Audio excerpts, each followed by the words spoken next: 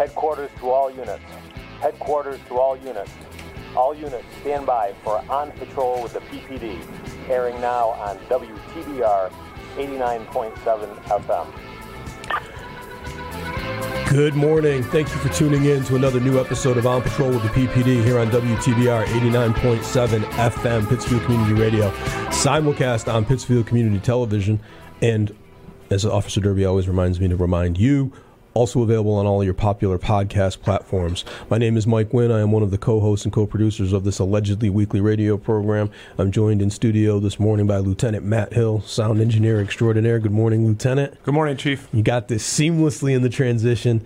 Today is Friday, it's Friday the 13th. Why are we here? Today is Friday, May 13th, 2022. We have a special guest joining us, but before I introduce her, let's get a check of the weather. We'll talk about a couple news items, and then we'll get to the show. Berkshire weather. Here is your WTBR forecast from BerkshireWeather.com for Friday, May 13th. Greetings! Today, partly sunny with a high of 82. Tonight, mostly cloudy with a low of 62. Tomorrow, mostly cloudy, a high of 80 with isolated thunderstorms. That's your latest WTBR forecast. For more weather forecast and indication, go to BerkshireWeather.com. I'm Caleb Klein for WTBR, and I hope you all have an amazing day. Cheers, everyone! All right, thanks for tuning in again. This is On Patrol with the PPD here on WTBR 89.7 FM. A couple newsworthy items. So I guess, on a personal note, technically I've been off this week. It hasn't worked out so well. This has been the week consumed by all things Peace Officers Standards and Training Commission business and body-worn cameras. More to come on that. As most of you are probably aware, the City Council endorsed a petition to have the Pittsfield Police Department adopt body cams. Obviously that is something we have to pursue and implement. There's still some unanswered questions, and actually I know my guest has some meetings scheduled on this topic as well, so maybe she can inform us of where they've kind of landed on this. In other news, and I'm not really going to belabor the point of this, the Berkshire County District Attorney's Office has filed an appeal in a recent manslaughter case that was dismissed by the judge. It's a case involving DCF and foster parents, and the District Attorney's Office has decided that the judge was in error when they entertained the motion to dismiss and dismiss these charges, so they have appealed that. So more to come on that. Newsworthy, not law enforcement or police related, but definitely newsworthy. The nearly doubling in diesel prices has severely impacted transport and transit in the Commonwealth and in the country. I was reading the article in the Berkshire Eagle this morning about this, and I was struck by it. I think I've talked about it on the program in the past. My stepfather, when I was growing up, was a long-haul trucker, and I actually spent a fair amount of time on the road with him on vacations and during summers. And the idea that the cost of diesel could double within 3 or 4 weeks is mind-numbing. That the trucking industry is an industry that's been decimated in recent years for a variety of reasons, and this is just another hit. And obviously, every product that we purchase in stores needs to get there via land transport, so that's simply going to impact all of us. And I guess by way of segue, we can say in breaking news. So joining us in studio this morning is my friend and colleague, Chief Deanna Strout of the Dalton Police Department. And although it's first thing in the morning for me, she's been at work for nearly 4 hours because there's a significant structure fire in the town of Dalton. Yes. Let's just say my phone's been ringing a lot. Okay. Well, I appreciate you taking time out of your busy morning to be with us here. That's not always easy. Sometimes you got to stay on scene and manage the incident. So the fact that you broke away, that actually speaks highly of, your leadership in the team you've developed, that you could step away and delegate. Yeah, they're good humans. And that fire department we have is top notch, so. All right. Nice. So welcome, Chief. I love saying that. So thanks for coming on. I think you're the first of my Berkshire Law Enforcement Council colleagues to take me up on the invitation to come spend some time on the show. Clearly, I'm not good at making decisions. Nice then. for stepping up. You can be the first of many, hopefully. So let's... I'm just going to stick to the normal format that we adhere to here on the show. And normally when we have a guest in studio, we have them start by telling our viewers and listeners a little bit about themselves. Okay. Who are you? Where are you from? Where'd you grow up? Okay. What do you do? All right. So I grew up in Dalton. I went to Wacona High School. And I've been on the police department in Dalton for just over 24 years now. I got promoted to chief last February of 21, so still adapting to that new role and responsibilities that come along with it. We have 3 children. I'm married to a lovely Pittsfield police sergeant. Would we say lovely? Well, I kind of have to. Yes, he's lovely. He's handsome. He's so handsome. He's a good-looking dude. He's probably not going to talk to me for the rest of the day now, but it's okay. We have 3 children, and that keeps us quite busy. So we're, work and family life and balancing that action is always fun. You have 3 very busy children. We do. And 3 athletes, basically. Yeah. So the oldest is now in college, and she took the civil service exam. God help all of us. Really? Yeah. She's going to be your problem, not mine. Good for her. So, yeah, she's pretty excited. How old is she now? 19. All right, so a couple of years. Yeah. We have a couple of years to prepare. Yes. Awesome. We all do. And she's a criminal justice major at BCC currently. So, and then our son will be heading into his senior year in the fall, and he's doing quite well. And then our youngest, she's a middle schooler. I don't think I have to say anything more. Current softball player, and she keeps us on our toes for sure. I don't get to see and interact with your children as often as I probably did in the past, and I'd like to. But I follow your exploits and your stories of them on social media, and your youngest is a hoot. She's amazing. I don't know that I'd say she's a hoot, but she is a prankster, and she's a hoot for everyone else but her parents. But she's a lot of fun. She's a very much of a prankster. And it's gee, I wonder where she gets that from. No idea. It started when she was 5 years old, and she was putting brownies under Mark's pillow. So he would think there was... your brother recently had a birthday, He right? did. Yeah, my brother and my cousin. Yeah. Which are always marked by horrific pranks. Yeah. It's kind of our family trait, I think. And we have a lot of fun with each other. And, we have close siblings and close cousins. And that's always going to be an issue every time. All right. So let's wind the clock back a little. I'm not even sure Lieutenant Hill is aware of this. So in addition to being currently serving colleagues... Chief Strout and I have a long history going back to when I was a patrol officer and you were a reserve. Yeah, probably. So a couple significant things that we probably need to parse out a little bit in the interest of full disclosure. So, did we meet through Anna Maria? I think so. Yeah. So when we were both pursuing. In both of our cases now, our first master's degrees. Yes. Because Chief Strout has multiple master's degrees, and I'm working on another one. It's a lot of fun. So we both enrolled in the satellite program from Anna Maria College for a master's degree in criminal justice, and classes were held at Berkshire Community College. And that attempt was actually my second. So I had enrolled with an earlier cohort.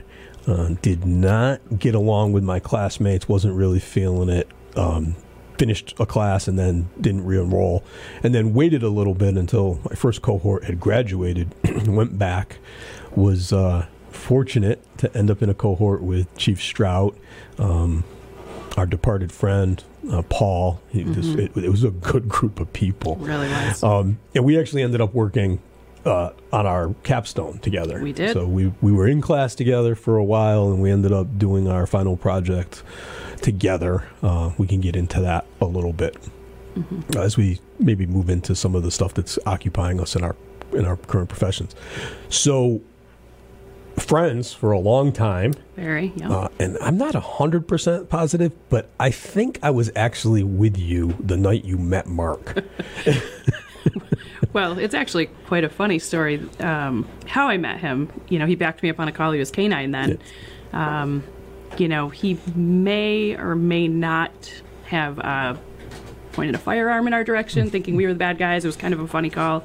We laugh about it. But I've not heard this part of this story. Yeah, it's a great story. I probably shouldn't say it on the radio for the first time, but no, it's a good story. And he was doing a track for a bad guy, and he came to back us up. And that was actually the first time I had met him. And then he backed me up on a couple other calls. And then we all went to dinner, I believe, that night. So, and somehow he showed up at that dinner, and it was just the rest was history after that. So Yeah. He won the lottery and didn't even play that day. Yeah, that was a memorable night. It was. So we're in school together. You're dating my classmate, and we know each other. You're not even full-time police yet, and I think this is probably where this story takes the greatest turn. So 2001, we finish school. Yep.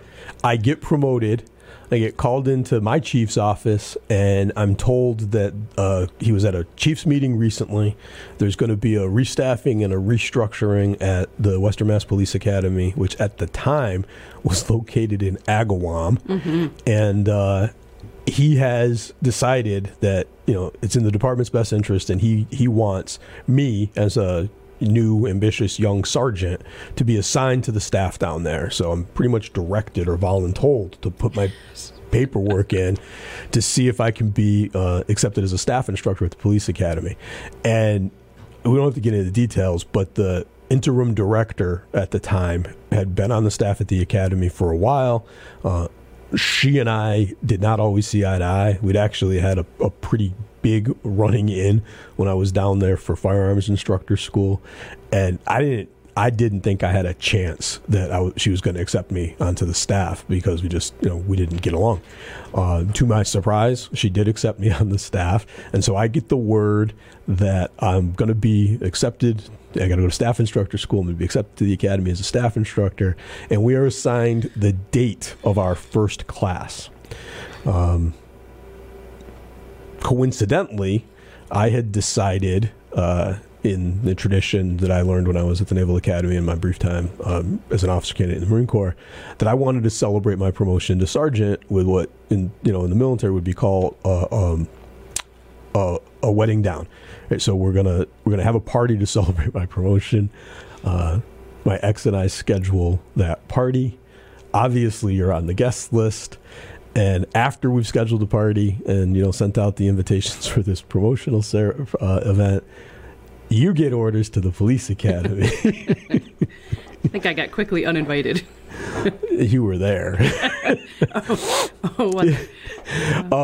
And so my first class as a staff instructor at the academy is going to include a student who at the time is my dear friend. And as you can imagine, listeners, viewers, this presents a problem. Yeah. Little bit of a conflict. We just stayed away from each other. Did we? Well, we tried. I still have PTSD from your goodnight 3 6s in your notebook. Stop. It's been like 20-something years. Stop. He was mean, everyone. He was mean. He was the mean instructor in the academy. Don't let him fool you. There's a whole nother story there, maybe later in the program or for another day. So we have the party on Saturday. It's a good party. I'll just leave it at that. There's an amazing picture of Mark and I from Sunday morning. And then, everybody goes their separate ways. Sunday is a day of rest. And bright and early Monday morning, we got to report to the academy. You did not have an easy first day. I don't think anyone has an easy first day, but yours was unique, though. Yeah, it was a little unique. He was mean. He was extra mean to show that he had no favoritism towards me. I stayed away from you. You were mean. I stayed away from you until I couldn't. So, as you already said, you're lovely husband at the time was a canine handler. You're dating a canine handler. You're already a working reserve cop, so it's not like you got brand new issue to go to the academy. Right. And that combination of factors, working uniforms, broken in uniforms, and spending a lot of time with a canine, contributes to a couple different things. One is there's a lot of dog hair. It's my favorite story from the academy, actually. A lot of dog hair. And the other, and this is unfathomable still to this day, is that because you spent time around both Mark and his partner, you made a habit of regularly carrying dog treats. In your cruiser coat. Yep, forgot that. The patrol jacket we had at the time had an exceptionally large amount of pockets. And I was actually accused of keeping snacks for the guy next to me in line. I was accused of lots of things with all those pockets. But the day, I always rolled my stuff to make sure I had Jack's hair off of it, and I missed a piece, and, you guys jumped right on that one piece of dog hair that I left behind, and somehow I had to do a class presentation on the Iditarod, and I had to explain to you why I was registered for the Iditarod. It was actually very funny. So having to, and I took that seriously and did a great presentation on the Iditarod. I learned a lot. You did a great presentation. Yep. So we'll wrap this portion up, but we have to finish this. I have to tell the story. So we're going to the academy, and I know we've got this potential conflict of interest. The academy staff at the time was exceptionally large. They brought in 6 of us, actually, to start that class. We talked a little bit with some of our recent graduates about their academy experience. Police academy to this day is, a semi-paramilitary environment. Day one is not fun for anyone, whether it's student officers or the staff. It's pretty intense. Some people don't make it through day one. In one of my later classes after we moved to STCC, Springfield Technical Community College, I actually had a student officer faint within minutes of arriving just because they didn't like the volume, and fell forward missed their duty bag, fell forward, struck their head, were put in an ambulance, and we never saw them again. Like that was it. That was the end of their police academy experience. So at Agawam, the old building, it was like a works home for boys when it was originally built. Just a horrific Gothic structure, and behind it, between the building and the parking lot, was this lengthy driveway that we referred to as the rear company street. And so the student officers have arrived. They're formed up online on the rear company street. Student officer Strout is down at the end, closest to the student parking lot. And in the interests of preserving our relationship and friendship, I make the decision to stay at the other end of the line. So I'm as far away from student officer Stroud as I possibly can be, and I'm doing what staff instructors do, and I'm inspecting uniforms and, introducing myself forcibly to our new charges. That's such a nice way of saying what it was. And, questioning them about their appearance and, their motivation and what, it's an intense conversation. And all of a sudden, it couldn't have been 3 minutes. And all of a sudden, from the far end of the rear company street, I hear, "Sergeant Wynn! Sergeant Wynn!" And I'm like, boom. And I look, and the two of my fellow staff instructors are shark attack on student officer Strout. I'm like, "Sergeant Wynn, get down here. Is this one of yours?" And I go running down, and Sergeant Gould. He's the best. Sergeant Gould is, he is just like, "Are you a sled dog musher? Are we in the Yukon?" And I'm like, "What is happening?" Yeah. And there are dog treats on the ground around your feet, and it was bad. Yeah, it was fun.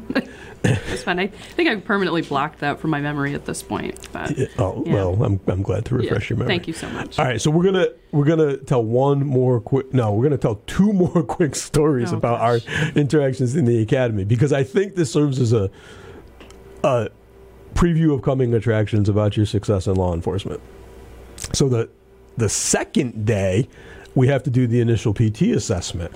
And Agawam doesn't have a gym, and it didn't have a track. So we had made arrangements to do the initial PT assessment, and we were at one of the local colleges in Springfield. They had an indoor running track above the gym floor, and then the gym floor that we could do the static events. And so we're on the gym floor, and I'm walking across the gym floor to go do something else with another part of the staff, and I have the misfortune of walking past Student Officer Strout. And I don't even remember how it played out, but I think you failed to greet me. And so I called your attention to that, and you rolled your eyes. I can tell you, we've had this conversation many times over the years, and I will swear to this day it was not, and I'm sure if he says I did, but it was certainly not an intentional rolling of the eyes. I think it was like a subconscious, oh crap, and because we're still adapting into, we're pretty new into the academy, adapting into what our expectations are and what our behaviors need to be, and so of course it just happened to be. So it's day 2 of the police academy.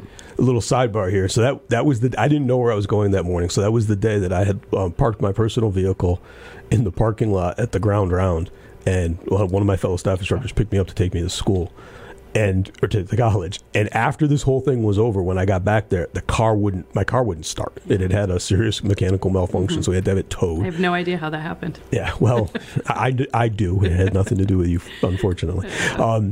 But just a little sidebar. So we had to have it towed, so it's abandoned in this parking lot. It wasn't even a parking spot because I thought I was just going to follow my colleague to the campus, and when the car wouldn't start, I jumped into his car and left it there. And so they ran it. It came back to Pittsfield. They called Pittsfield PD. They're like, he's a cop. And so we're at the college doing the PT assessment, and Springfield PD is looking for me because they think I just disappeared from this parking lot in Springfield on a Monday night. So that was interesting. Turned out that my car nearly exploded that morning. I was lucky it didn't, so interesting. So back to the PT assessment. So you roll your eyes at me. And obviously, having had the experience from yesterday, I can't do anything about it. So I have to call another staff instructor over. I think it was Sergeant Gould again. I call him over. I explain what just happened. He unloads on you. Yep. And that was it. Our friendship was pretty much ruined. Just for those 23 weeks. So so she's mad. And she can't say or do anything about it. So fast forward, Academy was 18 weeks at that time? I think it was in the 20s. 20, yeah, it was 21, 22. So now we're 3 weeks from graduation, and we're at patrol procedures, which is the practical simulation events, and we're over at Barnes Air Force Base in Westfield. Yep. And I'm a role player for one of these scenarios where they have to take me out of a car. She and her partner have to take me out of the car. They have to interact with me. Eventually, they have to decide if they're going to arrest me, and then they have to search me, cuff me, frisk me, and take me into custody. And I'm a defensive tactics and officer safety instructor, so I've got simulated weapons concealed on my person. I've got handcuff keys hidden on my person. This is designed to make it difficult and to make sure that they have to perform a very thorough frisk. And so they've got me handcuffed. I'm at the back of the target car. They're going through the frisk. They're doing everything right, splitting the body in half, taking responsibility for their half, contact and cover. Chief Strout finds the hidden handcuff key, and she's like, where there's one, there's more, right? If there's one, there's two. And so in response to her frustration, not only that the scenario is difficult, but for her anger for the last 18 weeks, she reaches inside my waistband and gives me the most severe wedgie I have ever experienced in my life. I was just looking for the key. That's how I found it. So we call a halt to the scenario. We index the scenario. She goes back to the staging area in the mess hall for her debrief. I go to the facilities to repair, yourself. my debrief. Square myself away, and when I come out of the men's room, she's sitting at a table with, I think, 4 of your classmates, all of whom are women, and she's she's telling this story, and they're sitting there going, there is no way you did that to Sergeant Wynn. You're full of it. There is no way. And I just keep walking, and under my breath, I'm like, oh, yeah, she did. She definitely did. And they just burst out laughing. Yeah. Those specific classmates are still very good friends. Yeah. Today, we talk every holiday and go to dinner, and they're great people. So we've spent a lot of time talking about your introduction to full-time Yes. law enforcement, and it's entertaining, and it's like a fun trip down memory lane. But I also think it speaks to you and your character, because you were a good student officer. You know, other than the eye roll thing, you were prepared and respectful, and you worked really hard. But you were also not gonna let things lie, and you were not above taking an opportunity when you saw it. Let's not forget the end of the academy when we did the final fitness assessment, and I may or may not have got my hands on your high school photo and made T-shirts out of those. Yeah. And the rule in the academy, as long as everyone's in uniform, as long as they're all the same, right? I purchased 48 T-shirts with Chief Wynn's high school graduation photo. Not just mine. You managed to find photos of all the staff I instructors. got all of them. By that time, we were down to 4. Yep, and I had T-shirts made, and we all agreed to get there early, and we all put those T-shirts on, and when the staff instructors showed up, and all 48 of us had T-shirts with pretty funny photos of their faces on them. I think back now and think how dumb that was. My high school graduation photo, one of my fellow staff instructors was a captain at the time. He had come up through one of the departments out there, spent a lot of time on the task force. You got your hands on the photo from his undercover ID. I did. His wife gave me that, by the way. I had my ways all the way back then. I was able to. He looked like a complete hooligan. Yeah, it was great. But so creativity, initiative, seeing opportunity where maybe other people's wouldn't see opportunity. I think those are character traits that set you up for success and kind of led to where you are now. Okay. Yeah. So, I mean, it's been a, 24 years in Dalton where I grew up. There's benefits and difficulties when you live and work and grow up in the town that you police in. It's, everyone, and everyone knows you. And everyone knows me. And I take that in stride, though. I enjoy it. So we've got a few minutes left before we have to check the weather again and do some station identification. So we pretty much led the show with your intro to law enforcement. We'll come back after this break and talk about what it's like being the chief and what you're working on now. But before we do that, when you're not working, you're kind of a fitness fanatic. Yes. Yeah. I go to the CRA 3 mornings a week with the grind class. I'm going to say I ran a 10K, but I will say that loosely. It was not really a great time, but I did beat my 19-year-old daughter, so it's kind of Mother's Day? I think it was the week before Mother's Day, May 1st. Yeah. So, but yeah, I love the CRA. I'm always there. They have great programs, so. And you're an instructor, right? Not anymore. Ever since COVID hit, I was a spin instructor and I was a certified group fitness instructor. But once COVID hit, I kind of shut down all those programs, and I haven't gone back because my life has turned upside down with this new position. So that'll happen. Yep, I don't have to tell you. No, that'll kind of happen. So when you're not working, fitness, and so how many master's degrees do you have now? I have 2. So you have criminal justice. Criminal justice, and then I have a second master's in public administration, and also the minor certificate in there was criminal justice administration. So. And did you tell me when we were at a Chiefs meeting recently you're thinking about going back to school? I am. I am completely fascinated by genealogy and how it solves cold cases, and you're able to connect genealogy to DNA samples, and it's pretty interesting. I'm outing my nerd here, so it's okay. Nerds rule the world. So you're going back to school to study genealogy? Well, I didn't say I was going. I Okay. looked. I've looked. Okay, you're exploring the possibility. Yeah, I have a very nice husband that every time I say I'm going to go to school, he's like, okay. And he just... Listen, he's my classmate and he's my friend and brother, and I love him, but he could place a little more emphasis on education. Oh, we've had that conversation. You could ask him. I love education. I would go to school forever if I could. I love him to death, but it's like, look, you have ambition, you have to do the work.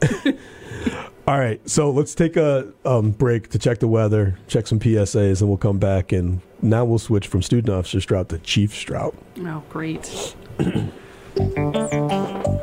Berkshire weather.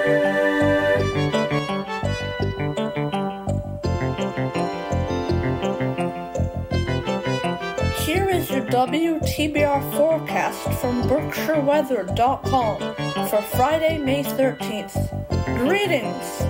Today, partly sunny with a high of 82. Tonight, mostly cloudy with a low of 62. Tomorrow, mostly cloudy, a high of 80 with isolated thunderstorms. That's your latest WTBR forecast. For more weather forecasts and education, go to BerkshireWeather.com. I'm Jacob Klein for WTBR, and I hope you all have an amazing day. Cheers, everyone! Support for WTBR comes from Greylock Federal Credit Union, proud to support high school arts and sports programs to help our community thrive. Greylock Federal, with locations throughout the Berkshires and online at greylock.org. And from BeFair. BeFair is one of the largest premier human service agencies in Berkshire County. If you're looking for services for a loved one or are interested in caring for the people we support, visit befair.org today for available opportunities. Is your little one safe inside your vehicle? Is the child seat installed properly? Is it the correct seat for your child? Hi, this is Sergeant Mark Madeline with the Pittsfield Police Department, reminding you to please keep your children safe. Follow the safety seat manufacturer's recommendations for height and weight, and check NHTSA's website or our Facebook page for recommendations. If you have a question or would like your seat installation checked, please contact our department at 413-448-9700, extension 575. Our officers are certified safety seat installers. Thank you. This message is brought to you by the Pittsfield Police Department in cooperation with WTBR-FM. Hi, this is Officer Darren Derby with the Pittsfield Police Department. Better weather is around the corner. Expect an increase in the number of pedestrians on walkways, cyclists sharing our roads, and kids playing outside. It is imperative we all pay better attention while driving, walking, running, and cycling. So we need to do our part in keeping everyone safe by adhering to the rules of the road. Wear bright clothing if you are walking or running. If you are driving, please slow down and don't drive while distracted. Pay attention. Let's keep each other safe. This message is brought to you by the Pittsfield Police Department in cooperation with WTBR-FM. Welcome back to another new episode of On Patrol with the PPD here on WTBR 89.7 FM, Pittsfield Community Radio, simulcast on Pittsfield Community Television, and available on all of your popular podcast platforms. My name is Mike Wynn. I'm the Chief of Police here in the city of Pittsfield and one of the co-hosts and co-producers of this purportedly weekly radio program. I'm joined in studio this morning by Lieutenant Matt Hill, who's running the board. Hello. And our special guest, Chief Deanna Strout of the Dalton Police Department, who has been taking a trip down memory lane with me about the beginning of her career. Mm-hmm. So let's basically skip 23 years of dedicated law enforcement service and get to the last 15 months, really. Yeah. So 15 months ago, February of 2021, you were selected and appointed Chief of Police in the town of Dalton, rising through the ranks to be the chief of the agency you came up with, from a reserve status to full-time supervisor and then chief. Yep. So how's your year been? It's busy. It's I love patrol. I always say that. I wear my full, as you can see, my full uniform, full duty belt to work every day, just on the off chance guys need backup, and they may let me come on a call with them once in a while. Allow you to. They do. They'll stick their head in my office. They're like, come on. I'm like, okay, thanks, and I love that. And, I do fill patrol shifts here and there. I worked a midnight shift last Saturday, so wow, that hurt. It hurt real bad. But, I feel very much that my role there is a gap filler. So when there's gaps that need to be filled, we fill it. So whatever that means at that moment is how I do my job. So you've had an interesting year, right? You became the chief of police in February of 2021. Mm-hmm. Basically not even 2 months after police reform was passed in the Commonwealth. Right. Transition into this new job as the profession and the field is transitioning into this new era. Mm-hmm. You were sworn in the midst of the pandemic, right? And to take your oath of office with a face covering on. And so, lots of changes going on, and you step into the breach and take on this new role amidst all of that. So don't say I didn't warn you. You did. But why? Why did you decide that it was time for you to step up and take on that role? Well, ironically, we used the word voluntold, a short time ago. And we were lucky enough to have Chief Riello as our interim chief for a few months while the search was on for chief. And, full disclosure, I had no intention of applying for the job. I loved being the day shift sergeant. I was still on patrol, had a little bit more responsibility, just really liked what I was doing. And he was there a few months, and he pulled me aside and he said, hey, listen, I really think you should apply for this job. And I said, well, I appreciate that, Chief, but I don't really want to be the chief. And he looks me right in the face and he says, I didn't ask you what you wanted. And I said, okay. I've had similar conversations with Chief Riello. Yeah. So I went home and I talked to my family and I said, well, and he asked me some pretty tough questions about if I wanted the department to stay as it was, for the last several years, or do I want to change it? And that was pretty much the motivating factor for me is, we needed to get out of the rut that we had found ourselves in. And why not me at that point? I love my town. I love my department. And if not you, who? And that was kind of the question, and if it wasn't going to be me, who is it going to be? And how is that going to go for all of us? So, I looked around at our officers and I talked to all of them before I put my resume in, and they were all very supportive. And, the rest was a very difficult hiring process. I will tell you, it was against 23 other very talented people. And, the assessment center was really fun. It's like a 5-hour interview on steroids with chiefs that I don't know. And that, who did your assessment center? Mr. Sampson, Chief Sampson. So public safety consultants. So public, And so it was pretty intense. But the process, it started, I had to complete 6 essay questions, and they were pretty much graded, and I made it through that round. And then the next round was, an interview with the company they hired to vet candidates, and they had a hiring committee made up of residents and people from our community, so I had to go through an interview with them, and I made it through that. And then the assessment center, and then I had a public panel that I had to go through. And then I had to interview with the select board publicly. And it was like a show of Survivor. I had no idea. It was pandemic. Everything was Zoom. It was awful, trying to interview publicly by Zoom. And it was so funny. I had, my immediate, my brother and a couple of my very close friends and neighbors were at my house. And they were literally picking who got the job on live TV. And I had no idea if I was going to get the job. And, and they unanimously selected me, the select board did, and next thing I know, my front door bursts open, and again, we're in the middle of a pandemic, and 40 people come through the door, and they have balloons and flowers and champagne, and I'm like, what if I didn't get the job? I'm like, how did you all know? Because I didn't know. And they're like, well, we would have just had fun anyway. So That's right. It was, a lot of support, a lot of public support. I had one of our select board members say, could you tell people to stop writing us emails? My email account is full. We get it. Everyone's very supportive. And, I said no matter what the outcome was of that, the public support that I received meant more than anything. So, no matter what the result was, that was really nice. So that's awesome. Yeah. Okay. So we talked briefly about you coming in during a period of very significant transition, not just in Dalton, but in the Commonwealth. And I mentioned, when we talked about your academy experience, that you were already serving with the Dalton PD as a reserve police officer, a part-time police officer, which for viewers and listeners who have, they listen because of Pittsfield, they may not understand this. And because we haven't had any of the other Berkshire chiefs on the program before, we haven't really talked about it. Until very recently, most Berkshire County police departments relied heavily on part-time police officers, reserve police officers. And in the case of Dalton, are you still civil service? You're on your way out. Ironically, we left last week. Yeah, okay. But we still have to have that signed off by the state. But right. the town voted it out unanimously. That actually was a big conversation at the Chiefs meeting yesterday, that the legislature is sitting on a bunch of these home rule petitions. So in a civil service department, it gives the reserve program gave the department a chance. I like to say it's kind of like a working evaluation or kind of a tryout. Yeah. So the same list is used to select part-time police officers and full-time police officers. And what Dalton was doing was they would select part-time police officers off the civil service list and work them until they had a full-time vacancy. Right. And then, assuming nothing went wrong during their part-time time, move them from part-time to full-time off of the same civil service list. Correct. And the difference was that, and this is the case today, you need to go to the full-time academy before you can take that full-time spot. Right. And the full-time academy is significantly different than the reserve intermittent academy.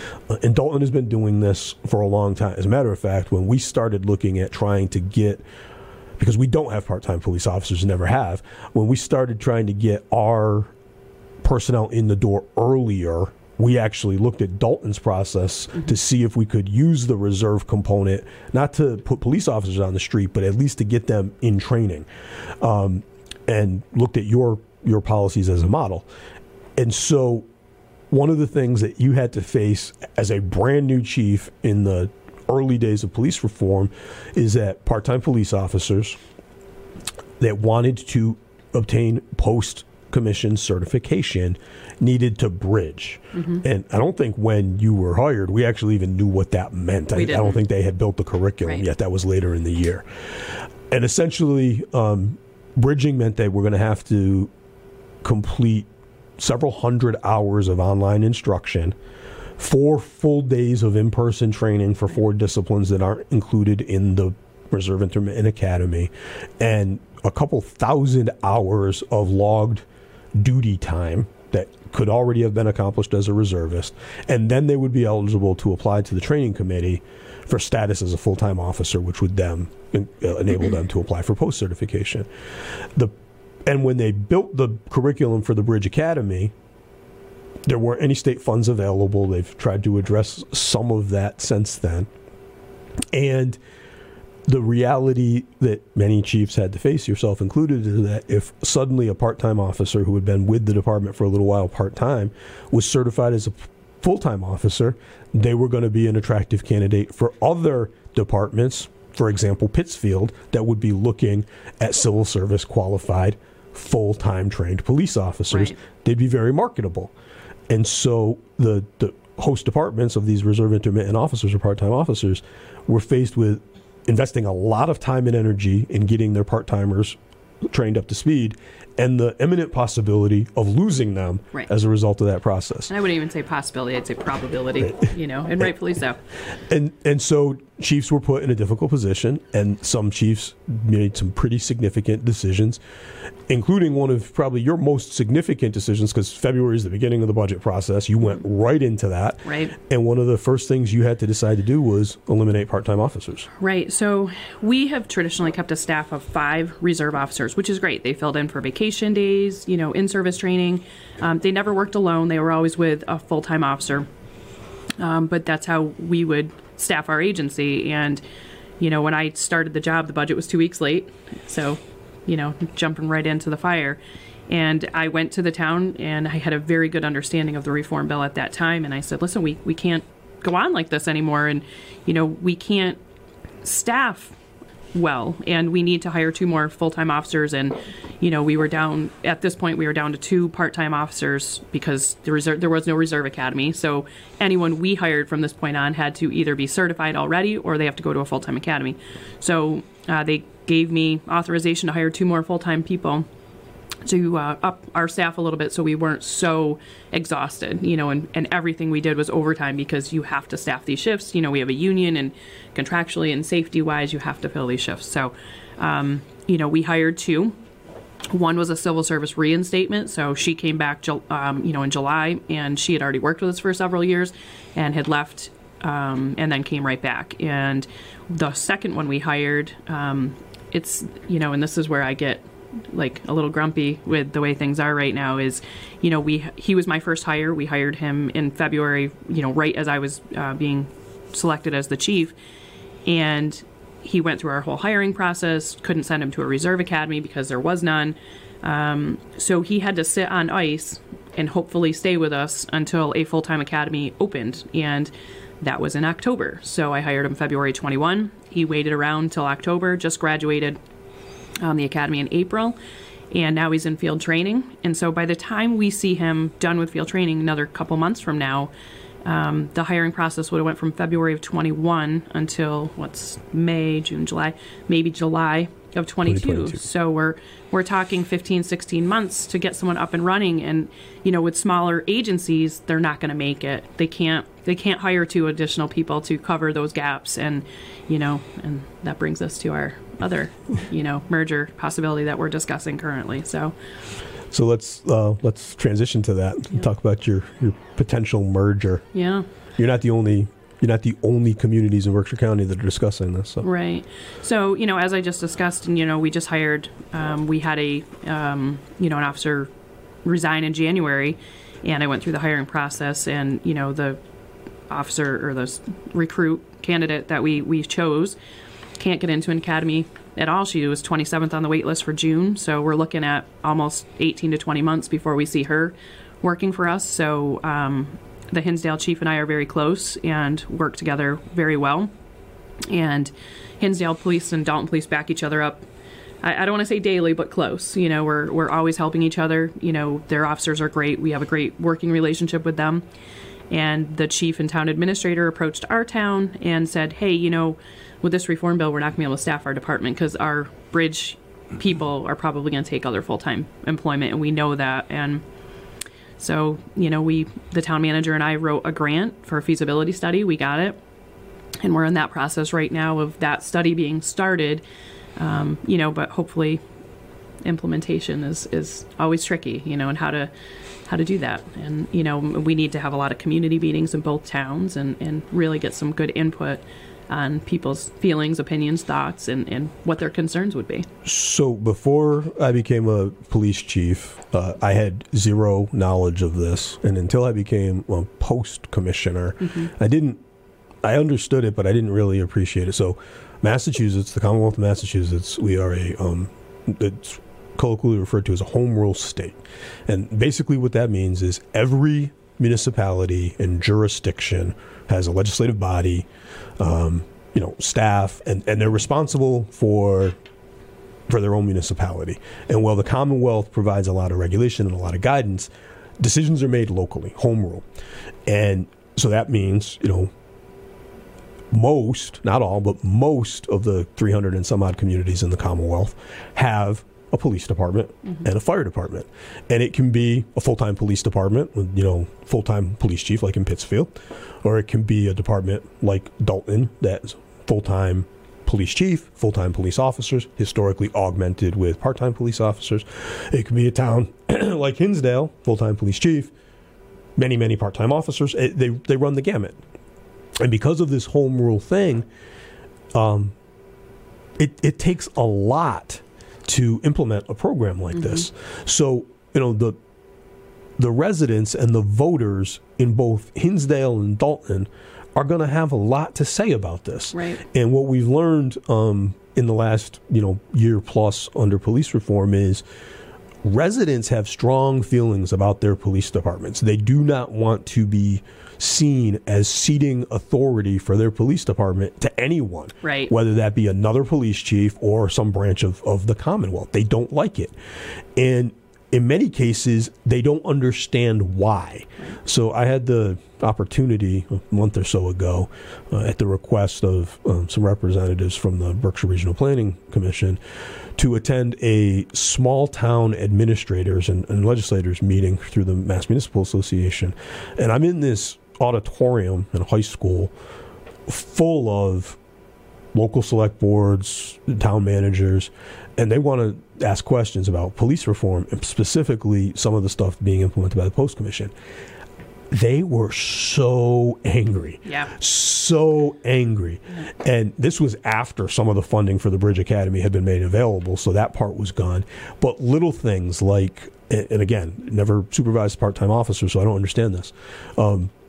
Communities losing police coverage because the part-timers that they had been relying on had to go do these training days for the bridge.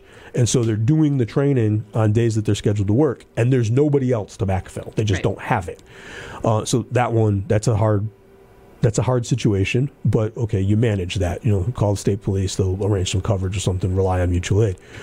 But something that I had never thought of is, one particular town administrator just seethingly angry. Their reservist who had to bridge had to go to the emergency vehicle operations EVOC course, taking the town's only police car, right? So now there's no, even if they can arrange coverage, there's no vehicles, right? And we'll be honest, EVOC is intense. It's a lot of fun, but it puts a lot of wear and tear on a car. And so we send backup cars, right? We either send cars that are at the end of their life, or depending on the timing, we send brand new cars that are under warranty, right? We don't use any of the midline regular line cars because you blow through the tires. It puts a lot of strain on the transmission. It puts a lot of strain on the brakes. And so these communities are losing potentially their only police car, and they're sending it somewhere where there's a slim possibility, it's going to be damaged. Right. And no help in these regards from the Commonwealth. Right. So there's just a ton of strain on small communities. And I would not. I've said this for my entire tenure as a police chief, and I listen to my colleagues at chiefs meetings talk about some of the stuff. It's difficult being a municipal city police chief. I would never want to be a small town police chief. It's tough. It's just the finances and the unfunded mandates that have been placed upon us. It's thankfully I have a really supportive town government at the moment that listen. They attend these meetings also, because if it wasn't for that, I'd be in a whole different problem. Yeah, I can't imagine that most new police chiefs would be able to walk in their first several weeks on the job and say, I need to convert 2 part-time officers to full-time officers with full pay and full benefits. And the community would just be, okay. Right? That's pretty much how it went, yeah. And the community has been great. Like I said, it's just, they hear me, they listen, and, I do my homework and I know my stuff with that. You do your homework. Yes, I do. Always have. That's why I was lucky to be partnered with you when we were pursuing that together. Right. So we got a few minutes left, and I happen to know, because although I've purportedly been off this week and getting a ton of emails, that just never stops. I know that you have a meeting coming up with our former colleague, retired Chief Troy Bacon. I do. Who is no longer in law enforcement, but he's working in a law enforcement related field. He actually sells body-worn cameras now. That's right. And so we had a meeting with Chief Bacon a month or so ago. He came up to introduce us to his company, and you've apparently scheduled a follow-up. I have. He's on his way back up here from the Carolinas. He is. So we're in the process of applying for some grant funding for body-worn cameras, and I think, the financial hardship it puts on communities to purchase these, and it's funny, I have a union and a group of officers that are very supportive of body cams, which most officers are. I think it's going to shed a light on the average person on what it is that we see out there, because I don't think people quite understand, when everyone gets cleaned up and everyone talks nice about what happened, they don't actually really see what happens. I think this is it's actually going to help us, I think, overall. So, my department's very supportive, but it's a funding issue. So right now I have 3 different quotes that I'm applying into the grant that we're applying for. And I did include the potential merger officers in with this. So, that would give us, 18 officers total.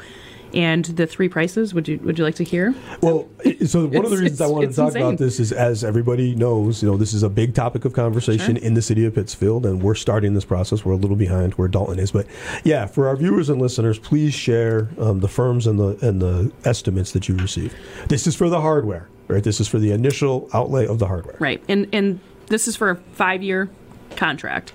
So the bottom of the barrel price for 18 cameras and everything that goes with it, and CAD implementation, because they integrate policy-based, and not to get all nerdy on it, but basically the camera will click on based on the call that you're dispatched to. Right. So it takes that away from the officers where they have to remember to hit the power button, and and it also has a sensor on your firearm. So if you draw your firearm, camera's on, and lots of other pretty neat things with it. But so the bottom of the barrel estimate for 18 cameras and everything was $121,000 for 5 years. That's 18 cameras. So, this middle ground was $137,000, and the top of the line was $150,000. And if it's not for grant funding, if we don't receive grant funding, that's just not going to happen. Right. So I have two questions for you. As a chief who was in the process, right? So we can extrapolate those costs that you just gave us, essentially multiply them by 5 for my agency. Sure. And that's fine. Does the Dalton Police Department have a full-time records clerk? So we have my administrative assistant, who is a rock star, Becky. She is a certified public information officer. Sergeant Powell and myself also are certified in public information. So it's going to take so much of her time that I don't know how she'll be able to do it just for public information requests on videos alone. So I asked this question because I've been in many public meetings in the last month, and the topic of body cameras, and everybody's like, you're opposed to the cost of the body cameras. I have no issue with the cost of the body cameras. None of us do. There's grant funding available. But nobody wants to talk about the downstream intangible costs. Right. Those are long-term costs, right? Right.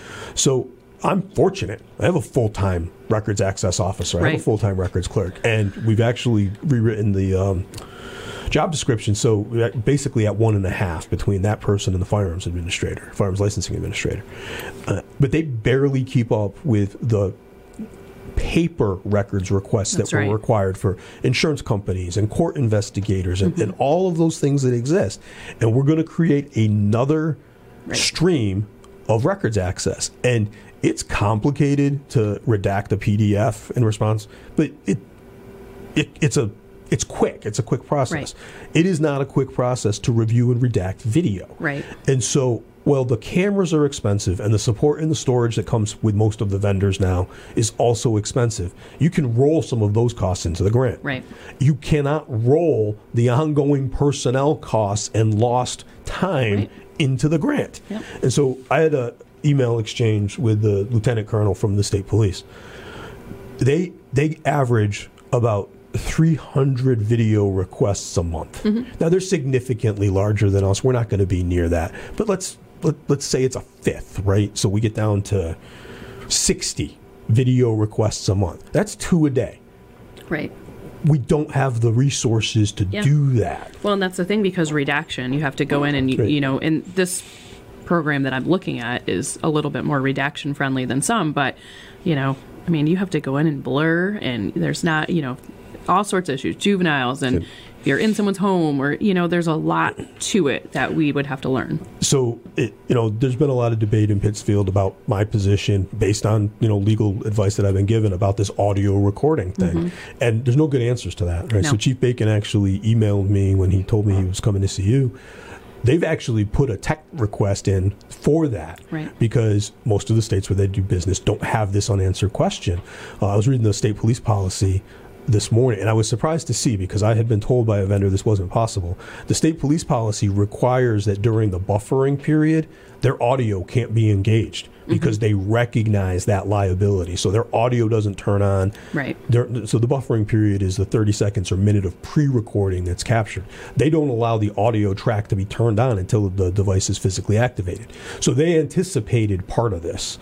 But the companies just were not prepared to deal with the weird idiosyncrasies of Massachusetts law. Right. And then, you've heard my spiel on this. The privacy issues are enormous. I don't think your average resident who is a proponent of body cameras understands. We're going to be recording in your home, and there's no protection for you beyond the exemptions of the public records, right? So lots of questions. We're just about out of time.